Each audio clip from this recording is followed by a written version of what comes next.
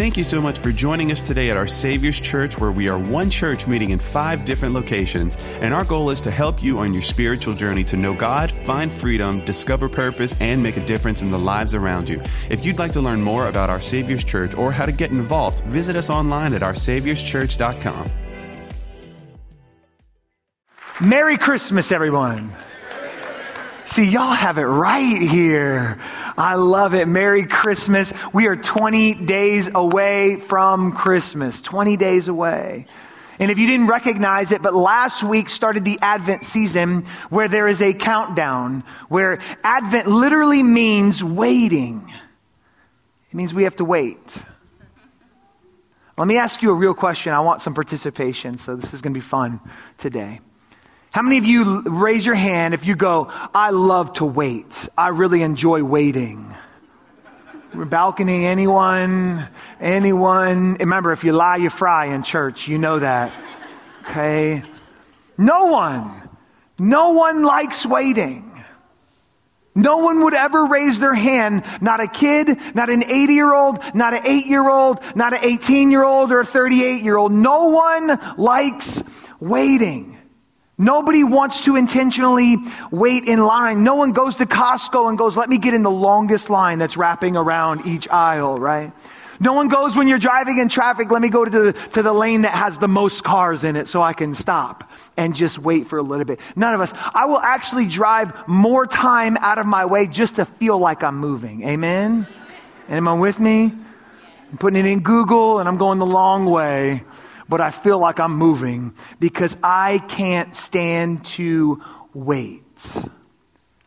But this morning, can I just tell you, it's especially tough when we feel like we're waiting on God.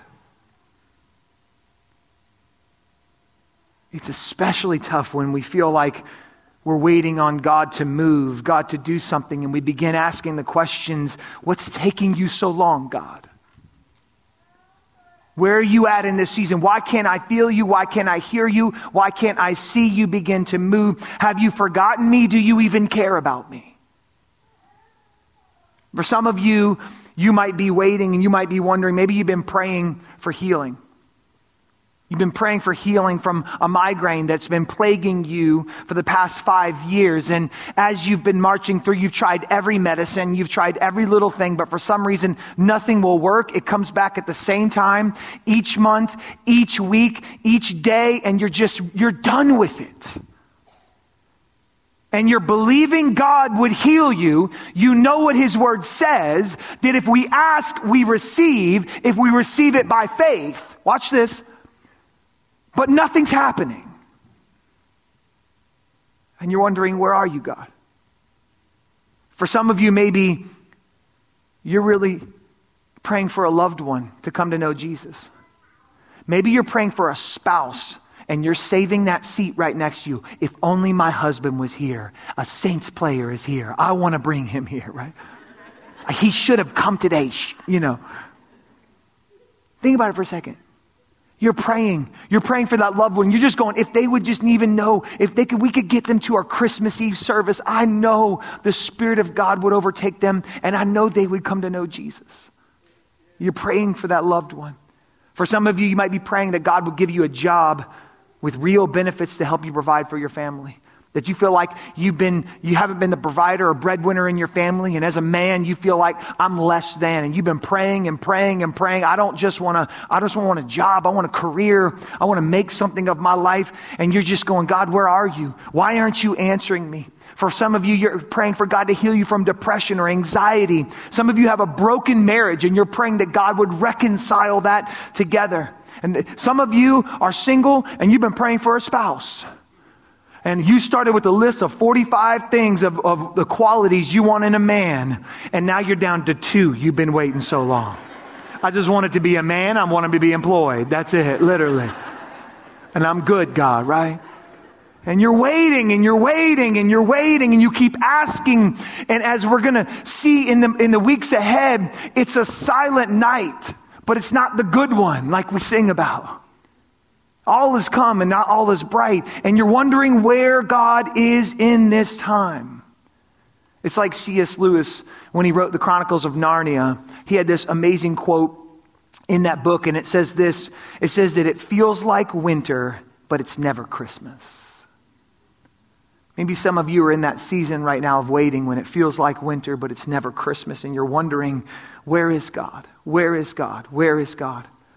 Well, if you've ever felt like this, feel like God is taking a long time, then you know exactly what the people felt like in the Bible when they were waiting on God to send a Savior. If you don't know the story, I'm going to break it down for you this morning, because I believe as we go into this Christmas season, we need to look at the manger scene in the right context. Amen? Some of us look at the nativity scene and you're going, oh, so cute, baby Jesus, 8-pound, 6-ounce baby Jesus laying in a manger. He's so chubby. His cheeks are chubby. I don't know why baby Jesus always has his hands up like this as a baby. I don't know, any baby, they're always swaddled, but the baby Jesus has his hands up and he is as white as can be. I'm just going to let you know right now, baby Jesus is not white, okay? But we have him as white as can be. And we just think all is calm, all is bright. And Mary looks so beautiful. And Joseph just looks so fatherly. And the shepherds look so clean. And how many know that had nothing to do with what it was really like? They were waiting on a Messiah. They were waiting on a Savior. And in Scripture, we see that God promised a Messiah. He promised it. And then nothing. For decades, for centuries after century after century is nothing. In fact, I want to show you how long God's people actually waited for God's promise. And if you're in this season of waiting, I want you to be encouraged today. Because we have to go all the way back to the book of Genesis. And let me just tell you real quick, we know that if you've been in church for a while, you know that in the book of Genesis, we see that God creates everything in 6 days and he rests on the seventh. And he creates Adam and Eve and he says everything is good and wonderful. And then he creates Adam and he goes, hey, Adam, there's no good helper for you. So he puts him to sleep and he creates Eve. And then Adam wakes up and he sees Eve and he says, whoa, man. And then they named her woman. See, some of y'all got that, some of you didn't. And God gave a specific command for them. He said, I want you to go and tend to the ground. I want you to eat, be fruitful, multiply. And then he said this, but just don't eat from that one tree. There might be hundreds of trees around. Just don't eat from that one tree. Well, we know the story. They go and they disobey God and they eat from that tree and sin enters the world through them. But how many of you know when you disobey God, there is always a consequence? Because watch this, a good father will always discipline his children for the good of them. And so God gives consequences. And those consequences come in Genesis chapter 3. And as he's giving the consequences, some of you might have read it a bunch of times, but I want you to see the flow of it. He gives the consequences based on who has sinned first. The serpent came in, the devil came in, he gave consequence to him first. Then Eve ate first. So he gave consequence to her second, and then Adam came third because he was a bozo, okay? And so there he is there, and we see in this glimpse, listen to this, we go back to the beginning, Genesis chapter 3, and we see the consequences of the fall, and then he gives a consequence to the serpent first. And we theologians believe it is the first time that God promised a Messiah, that it points to Jesus. And it says Genesis chapter 3 in verse 15. Here's what it says. And then it says, and the seed of the woman, he's talking to the serpent. God's talking to the serpent. He's giving him a consequence. The seed of the woman will crush your head and you will strike his heel.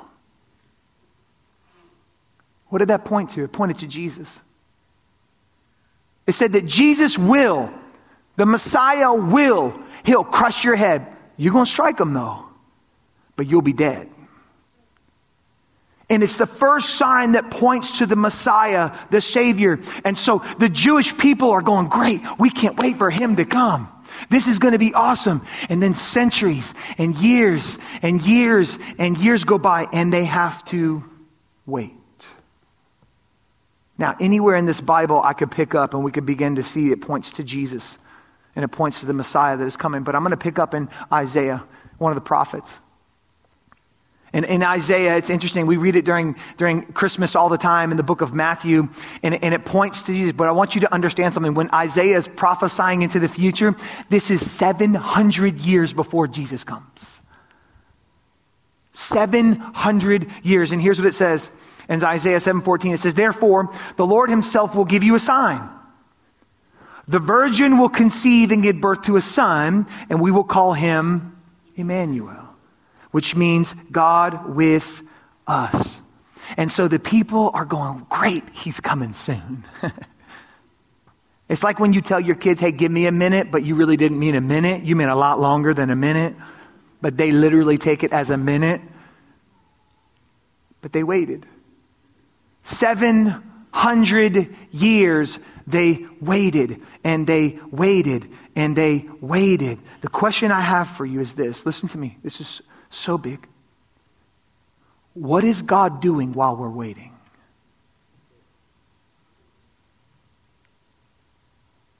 What is God doing when we're waiting? When we're praying for healing, when we're praying for provision, when we're praying for blessing, when we're praying for reconciliation, when we're praying for all the things that God has said he's promised to us, when we're waiting and waiting, what is God doing while we're waiting? You see, we have this Bible, and we know what ends up happening, but they didn't. Matter of fact, they kept waiting. They kept waiting because the waiting didn't stop there. After Isaiah, they had to continue to wait and to wait and to wait. And in our Bibles, if you've noticed, it's broken up into an Old Testament and New Testament. The Old Testament is, let's just say, before Jesus, and the New Testament is when Jesus came. And so we see these two sides of the Bible, each making one full book, one full story. But what's interesting is the last book of the Old Testament is Malachi, right? Not Malachi. For some of you, it's not Malachi, it's Malachi, right? It's Malachi, and we see that it ends there. And then in my Bible, I don't know how yours does it, but you turn the page and then you jump into Matthew, and it's like, and Jesus came, and the Messiah was here. And you're like, yay! And if you're watching a Lifetime movie, you're going, this is awesome. This is what life should be like. But what's so interesting is most people don't understand this one small page in your Bible. It's called the intertestamental period. You don't need to know it, just a fancy term. Do you know what this one small page represents? 400 years of silence. We turn it over like it's nothing, thank you. We turn it over like it's nothing.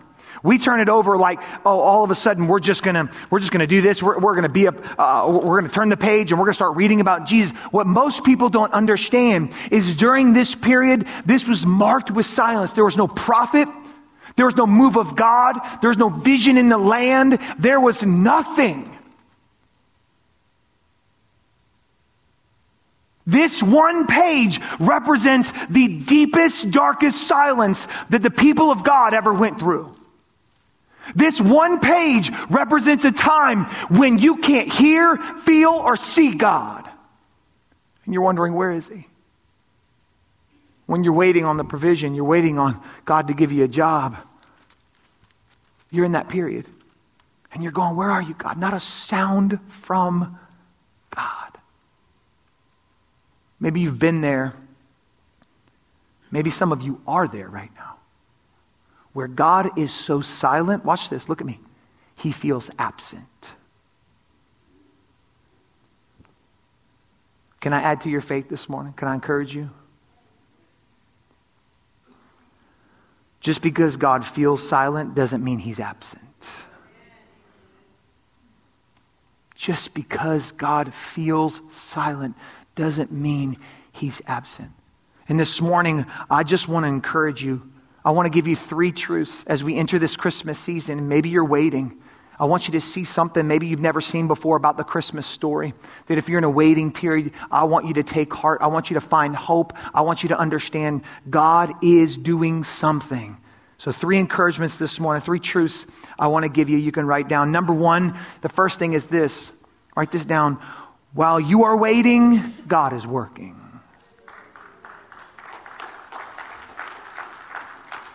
How many of you know hindsight? In hindsight, you can always see the why behind the wait, can't you? In hindsight, you can always see the why behind the wait. How do I know that? Because I know some of you in here, you look back on Facebook at your old high school boyfriend and you're going, glory be to Jesus. I'm so glad my mama told me not to date that guy. You look back, everybody's done it, right? We've all done it. They've probably done it to you too, but still. Hindsight, we know the why behind the waits. We know why it's easy to look back. And for some of you this morning, you're in that season where you can't see it.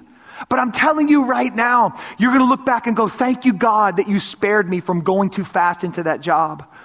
Thank you, God, that you spared me too fast into having that money. I wasn't ready because I would have taken it all for me, and I want to give it to you, God. You're going to look back and say, thank you, God, for those things. And in Galatians chapter 4, we see that Paul tells us really what the waiting was all about. Listen to this. This is so good. Galatians chapter 4, verses 4 and 5 says this. Paul says to the church of Galatia, he says, but when the set time had fully come, everybody say set time. Set time had fully come. God sent his son, born of a woman, born under the law, to redeem those under the law. Why? That we might receive adoption to sonship. So watch this. The set time had fully come. Literally, it means complete, full measure. Some versions say perfect time. Some versions say the right time. But this phrase literally means, listen to this, fully pregnant. The time was fully pregnant. Now, I have the amazing ability to see 5 beautiful children born into my family. We have 5 beautiful kids. We have 2 girls, 3 boys, ages from 10 to 2. So continue to pray for us, Lord Jesus. But I've seen my wife pregnant 5 times. You know what's interesting about a pregnancy is this. It means that it's growing, it's developing. There's something happening inside. It's getting bigger. It's fully pregnant. And the interesting thing is, when it's not time, you can't force it. Think about it. When it's not time, you can't force it. In a pregnancy, if you force it, it's going to hurt bad. And it's not going to end well. But watch this also. When it is time, you can't stop it. You can't plug it. You can't go, hey, don't come yet, right? Whoa. You can't stop it. They can try to delay it, but they can't stop it. You see, Paul is saying the time was fully pregnant because while we were waiting, God was working and moving. He was doing something. How do I know that? Because Christmas proves that God was doing something. Because it was the set time. The set time was complete. What made the time fully complete? Well, if you're a history buff, you're going to like this. But if you're not, stick with me for a second. I'm going to make it as easy as possible. Because that page that we saw, that intertestamental period, that 400 years of silence, remember, God was working in the waiting. And during this time, this 400 years, Alexander the Great came in. If you know anything about that, Alexander the Great conquered the whole known earth. Watch this. And he united the entire earth under one language, Greek. So for the first time since the Tower of Babel, one language was spoken throughout the entire known world. And not only that, the Greeks loved when people questioned things. So there's a Socratic method that you could ask questions, but they didn't know this, but God had the answer the whole time. And in that time, the Old Testament was translated from Hebrew, the original, to Greek. So now everyone could read about the coming Messiah, that he was drawing near, that God was going to save the world through him. And so we see this begin to happen, and then all of a sudden, we see the Romans come in and they begin to conquer the Greeks. And the Romans did something different. They began to establish roads and highway systems and a traveling system that had never happened before. So watch this. Check this out. For the first time in human history, there was one language throughout the whole world. The Old Testament was translated into that language and everyone could read it and had the availability to read it. That the good news of a Savior being born could now travel because of roads and highways and a traveling system. Never in human history had that happen. I don't know about you. I would say that was the set full time.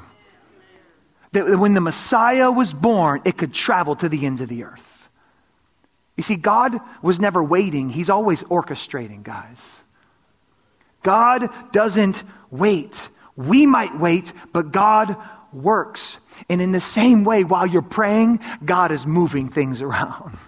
That while you're hoping and believing and standing on the promises of God, listen to me, you're going, I know you're working, God, but I just can't see it right now. I know you're doing something. You're setting that man up because when I'm ready and when she's ready, it's going to happen. Or you're setting that job up for me. I know it's going to be ready. Listen to me. God is working behind the scenes. And I was telling somebody the other day this, listen to me. Faith is not actually faith until it's activated. Some of us think we have faith because we come to church. I love it. Thank you. But that doesn't take faith. That just takes willpower. Get up out of bed and come to church, okay? It takes faith when you don't see what's next, but yet you're still trusting God. That's faith. That's faith. Some of you right now are in a holding pattern. And you just feel like you're circling, waiting for God to tell you to land. I've been there. Matter of fact, after the NFL, I was blessed to play 4 amazing seasons in the NFL with the Saints. And I had a small cup of coffee with the Falcons, as I call it, but please don't shoot me, okay? And sure enough, after you get out of the NFL, after I did, I know I was wondering, God, what do you want to do with me? As my mom put it, now you got to get a real job. Like I had a fake job before. Now I have to get a real job. And so I just began praying and wondering, God, where do you have us? Where do you want us? What do you want me doing? And I had no idea. I was waiting for him to answer me. I was waiting for a moment where a job would open up or God would tell me, here's your calling. And it got frustrating. Can I just tell you in that season, in those 2 years, because all I'd known is football. For 28 years of my life, all I knew was football. That's all I knew. All I knew was how to play sports. And so for me, it was just like, God, what are you doing? What do you want me to become? Yes, I had my education. Yes, I could go get a job. But God, I don't want to just have a job. I want to have a calling. And so I began waiting and praying. And it was frustrating. I was crying out to God every day. What do you want from me? Where are you putting me? And it seemed like it took forever. But watch this. Little did I know that God, while I was waiting, was preparing a place for me in Acadiana right here. While I was waiting in Georgia, he was preparing Our Savior's Church for me to come down and say, I'm going to create a place for you so you can minister to the great people of Acadiana everywhere. I didn't know that while I was waiting. And for you, you're in the waiting, but God is working. He's orchestrating something. And we get to trust God that he is who he says he is, and he's going to do what he says he's going to do. We get to wait. But let's be brutally honest here. How many know when you're waiting, your mind can play some tricks on you? And for some of you, you might be wondering, well, what did I do wrong? God, am I not holy enough? Am I not good enough? I serve you, but maybe I don't have enough faith. Maybe you're wondering, maybe I've failed. Maybe there's sin in my life that God just won't bless me. Maybe you're wondering, have I let God down or does he not care about me? Let me tell you this. Number 2, write this down. God's delays are not necessarily God's denials. God's delays are not necessarily God's denials. If you're waiting, you're in good company. How do I know that? Because every single Bible character had to wait at some point. I literally can't think of any Bible character in this entire Bible that didn't have to wait. Abraham and Sarah, the father of our faith, the father and mother of all faith, had to wait, watch this, 25 years to hold Isaac, their son. 25 years. There was a promise. Hey, I'm going to make you as numerous as the stars in the sky and the sands on the seashore. And then they go, great. When will it happen? And they said, I don't know. And then all of a sudden they start climbing up in age. And all of a sudden Abraham gets to be 100. He's like, really, God? You're going to do it now?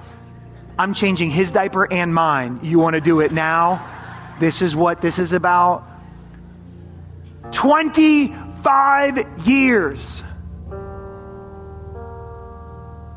to hold their child. We noticed that Joseph in the Bible, he had a vision when he was young to rule and to lead and to influence and to save. And he waited 13 years. Much of it was in prison for a crime he never even committed. He waited. He waited while God began to do something in Egypt. Joseph was in the prison waiting. And God was doing something. We look at the New Testament and we can pick any Bible figure out, but we can look at some of the miracles God did. The woman with the issue of blood. The Bible says she waited for 12 years. That she did everything she could before then seeing Jesus and going, I got to get to him. I know if I can just touch the hem, I'll get healed. It said she exhausted every option and she's pushing through that crowd. And I believe she had to crawl on her hands and feet just to touch the hem. And in an instant, she was healed. She waited 12 years and exhausted every option. You might be there right now. Exhausting every option. And what about the man who was laying by the pool? And Jesus walked up and said, you've been laying here for 38 years. And he said, I just need someone to help me in. He was waiting for a miracle. He just said, I'm just waiting for a miracle. 38 years he laid by a pool hoping someone would push him in when the waters were stirred. And Jesus was like, you don't even need to stir the waters. Just pick up your mat and start walking. And in an instant, God answered his prayers. But he waited. He waited. God's delays are not necessarily his denials for your life. He's not saying no. He might be just saying not yet. Listen to me, because God isn't done with the miracle yet. The provision, the job, he's not done orchestrating, putting things in order for you to receive that. So he's waiting, and he's waiting to get that right. Maybe it's just not timed right. Maybe the miracle and the provision, it's not ready yet. Watch this. This is going to be hard for some of us. Maybe you're not ready yet. When I got into college, I began thinking about marriage more than ever before. I was a born-again believer. At 17, went off to college at Georgia Tech where I played football there, and I began to get involved in FCA, and all of a sudden I began to think about marriage a little more serious. I don't know what it was. I just didn't care about it before. And can I just be honest with you? I was terrified of it. I didn't have a father when I was growing up. He left when I was 2 years old, so I never saw a great marriage, never saw what it looked like. So I didn't have an example. I had an example of what not to do, but I had no idea what to do. And during my junior year, this beautiful girl walks in to the Fellowship of Christian Athletes, and she's on staff. Little did I know that would be my future wife. And I just go, oh, wow, she's pretty. And I began thinking, could she be my wife? Like, that's a weird thought I never had before. And then I got really, really nervous. Because I was just like, I can't lead her. She's independent. She is in ministry. She hears the Lord. She follows him. She's speaking to different groups. I'm like, this woman is a woman of God. I got to step up my game. And so I committed myself to begin to get into God's word and pray and just to go, God, I'm going to seek you. I'm going to seek you because I know one day I'm going to lead that woman and I'm going to walk before her and I'm going to lead her, and I want to be ready, God. I want to be ready. I wasn't ready, so God had me wait because I wanted to make a move. But the crazy thing is, because I was a student at Georgia Tech and she was on staff, we couldn't even date. So God made me wait. Listen to me. His delay wasn't his denial. I needed some work. But watch this. Little did I know that God was working on Michelle too. Because she had just come out of a relationship and she told God right before she came to Georgia Tech, she said, God, I'm not dating anyone for a year. No relationship. You're my only God. And then she met me, guys.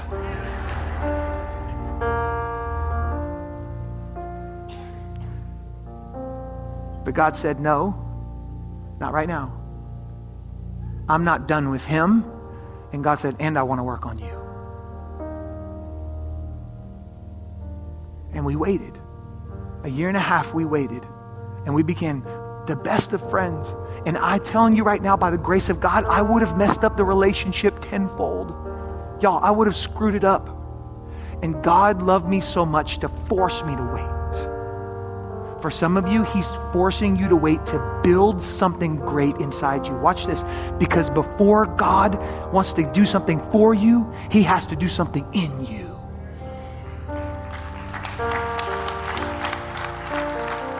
He has to do something in you.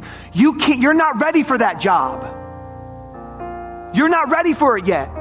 You'll mess it up. You'll screw it up. You're not ready for that man. You need to only rely on the Lord, and then he'll bring you somebody else. He'll never put an idol in your life. Listen to me. For those of you who are struggling to have kids right now, look up at me. And you're going, but God, but Pastor Chris, I just want something great. Got it. But you're about to make that kid your idol if he gives it to you. And that child will rule your life and become your God. And God loves you so much to say no to you now so he can say yes to you when you're ready. That's what a good father does.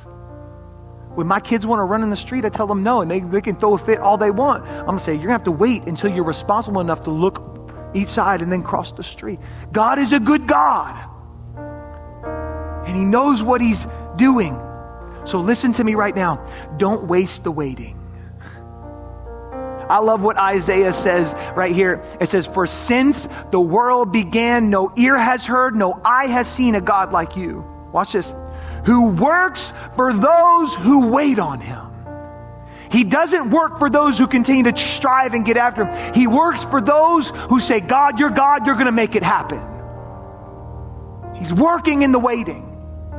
He's continuing to push forward because his timing is perfect. How many know that he'll move on your behalf when he's ready? He'll interrupt. He'll initiate. He'll disrupt your life to move you in an area that you've been waiting for. Because God hasn't forgotten about you. Look up at me. God has not forgotten about you. Just like he never forgot that they needed a Messiah. He's not waiting, listen to me, like we wait. That's not what God does. Because number 3, and here's where we close. It may feel like God is slow, but listen to this. God's not slow, he's patient. And guess what? He's patient for you. God's not slow. He's not a slow God. God doesn't even understand what slow is, because I love what 2 Peter 3 says. It says this, the Lord is not slow in keeping his promise, as some understand slowness. He's going, y'all don't even understand slowness. God has created time. Slowness is not, he's not fast or slow. He's God. There's no time. So he doesn't even, he's outside the bounds of time. So slow means you're behind. God's never behind. Because he knows the end from the beginning. And it says this, instead, he's patient with you. Not wanting anyone to perish, but everyone to come to repentance. You know what's interesting about Christianity more than any other religious system out there, and you can do all the studies you want to do, and everybody, you'll find the same thing, is that in all the other religious cultures of the world, and no matter what religious system you look into, here's what you're going to find. You're going to find the fact that you need to pursue God. That in any other system, in any other religion you go to, it's all about you, watch this, either doing good things and gaining favor or doing bad things and losing favor. That's religion. In every other worldly religious culture, that is the system. You go and do these and you get favor. If you don't, you get no favor. But you want to know what's unique about Christianity? Is that God pursues you. You don't pursue God. He is always and will always pursue you.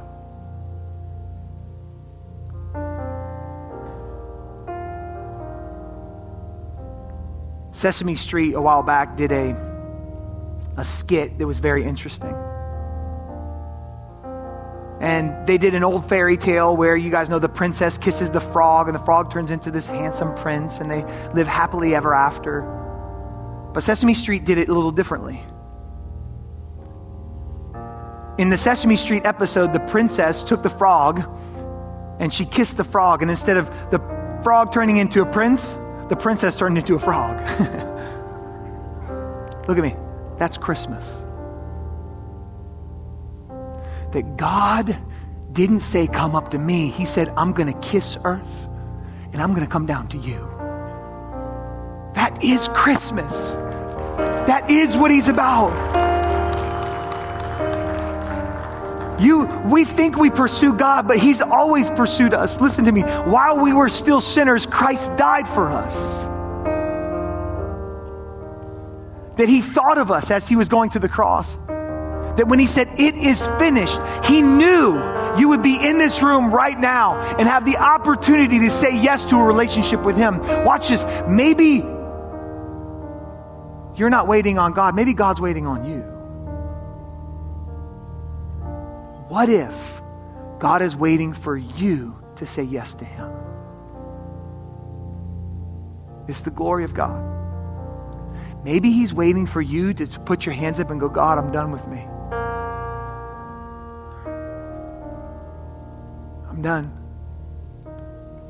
Me and my wife, we have 5 beautiful kids, as you know, but we struggled with infertility for 2.5 years. And there were moments in that time where we felt like we were like, God, where are you? Why are we waiting? We're watching MTV 16 and Pregnant, and I'm looking over going, she didn't even want to get pregnant. We want to. What's going on, God? We want to build an army. She wants to give it away. And we were so frustrated. But there was one night where we came to a breaking point. Listen to me. Once again, what if God, you're not waiting on God? What if God's waiting on you? And we came to a moment where it was either we die to ourselves and we say, God, whatever you want to do, or we keep trying to control this situation and we make it worse. And finally we go, God, we give up. Whatever you want to do. If you want us to have spiritual children, we'll have thousands of spiritual kids, God. If that's our lot, we will take it. Whatever you want to do. On Christmas Day, we found out we were pregnant with our first child. Listen to me. God's not just about holding things from you and then giving things when you're ready. That's not the God. The Bible says no good thing to those does he hold from those who walk uprightly. No good thing. He's not holding something from you. He's holding something for you. He's waiting until the right time, the fully set pregnant time, and then he's going to go, okay, now you can do it. But we have to come to a point where we say, God, I surrender. I surrender. For some of you this morning, you've yet to surrender to a relationship with Jesus. You've been coming to church. You've been doing all the Christian things, but you've never made a definitive commitment and decision to say, God, I want more of you and less of me. You've been doing all the great things, but you've never been born again. And all those are awesome. Listen, I'm not talking about if you're Protestant or Catholic. I'm not talking about if you go to OSC or another church. I'm talking about, have you been born again? Have you given of your life to Jesus? And said, I'm done with me. I just want you, God. I just want you. Would you bow your heads? Let me pray for you. Father, I thank you. I know there are some people in here this morning, God, that have come to the end of themselves and have been waiting and waiting and waiting. And God, you haven't left them even when it feels like a silent night, God. Thank you for your presence here this morning, God. And I just pray over those that are hurting right now, a supernatural hedge of peace would come, even right now, Lord. The blanket of your presence would come and rest on us, God. I pray before they leave this place, Lord, they would know they have a heavenly Father who loves them. Some of them have been waiting for their sons and daughters to come back for a long time, God. And I just pray, Lord, as they wait, they seek you. And we're hanging on the word that if you raise a child up in the ways of the Lord, not in perfection, but in direction, they'll never depart from it, God. I pray that as those wayward sons and daughters have departed, they'll come back. Your promise will never return void, God. So we surrender, God. We surrender. Let your overwhelming peace, Lord, go before every single man, woman, and child in this place, God. Even our kids' ministry right now, our nursery right now, God. We pray over these kids who are waiting, maybe some of them on a parent, God, on a loved one. Maybe they're waiting on a promise.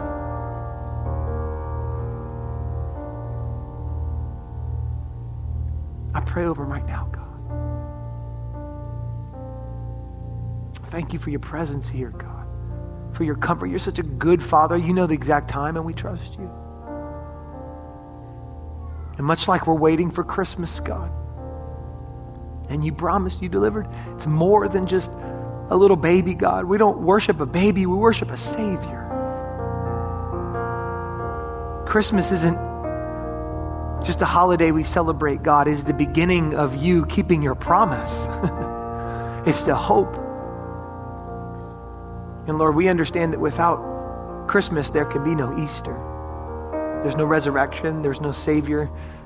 So we thank you, Lord, that you kissed earth to give us your child.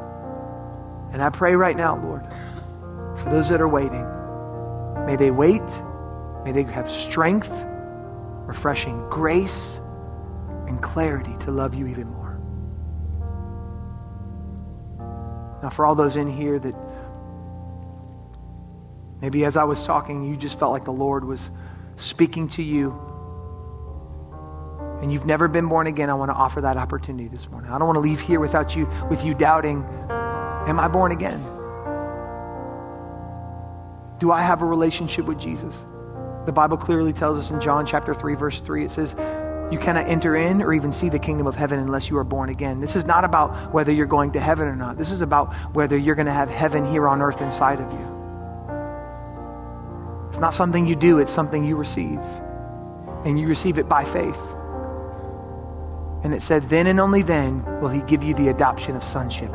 He wants a relationship, not religion. Today you can be born again and enter into that relationship and begin walking with Jesus, not in perfection, but in direction.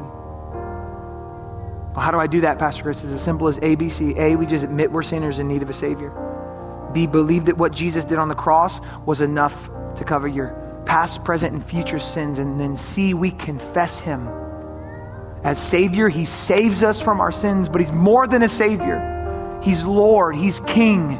He rules and reigns over our entire lives, over your finances, over your relationships, over your marriage, over your kids. Every aspect we give him access to. He said, then and only then can you be born again. And I'm going to pray a prayer. Matter of fact, as a church family, we're all going to pray that prayer. The prayer doesn't make you born again. The prayer doesn't save you. The Bible says by faith, your faith saves you. It's faith in Jesus Christ. So if you're here this morning, you're going, Pastor Chris, include me in that born again prayer. I don't want to embarrass you. No one else is looking but me, but I don't want you to care what your friend, your neighbor, your husband, your mom, or your dad next to you might think about you. This is between you and God to begin to say, I'm all in for you. I believe you're my Savior. And today is my spiritual birthday. And the great part about it only happens once.